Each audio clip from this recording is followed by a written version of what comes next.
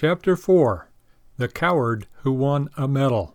My wife has a relative, 2 generations back, about whom the family still laughs. He won a medal for bravery, although he frankly told the family he was chicken, a coward. I myself have a fondness for his memory. What happened was this.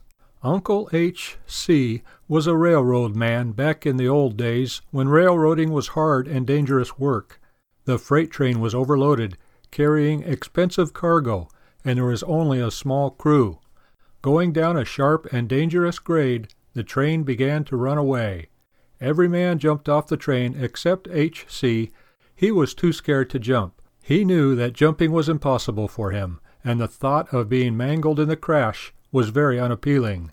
He scrambled over the boxcars, setting handbrakes until he was able to stop the train.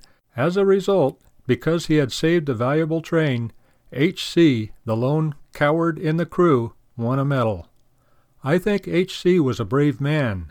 H.G. Wells was right when he said, "Brave men are men who do the things they are afraid to do." H.C. knew himself, and as Proverbs 11:2 states, "With the lowly is wisdom." H.C. had humility and the wisdom that comes with humility.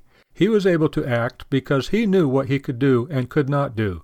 To crawl over the boxcars on a runaway train on a mountainside was an act of courage, and it was based on humility. Today, all too many men lack both wisdom and courage because they lack humility. They are not lowly men, but proud men. The other members of H.C.'s crew were proud and confident men, but none of them won a medal. The Lord blesses the lowly, the meek, and the humble.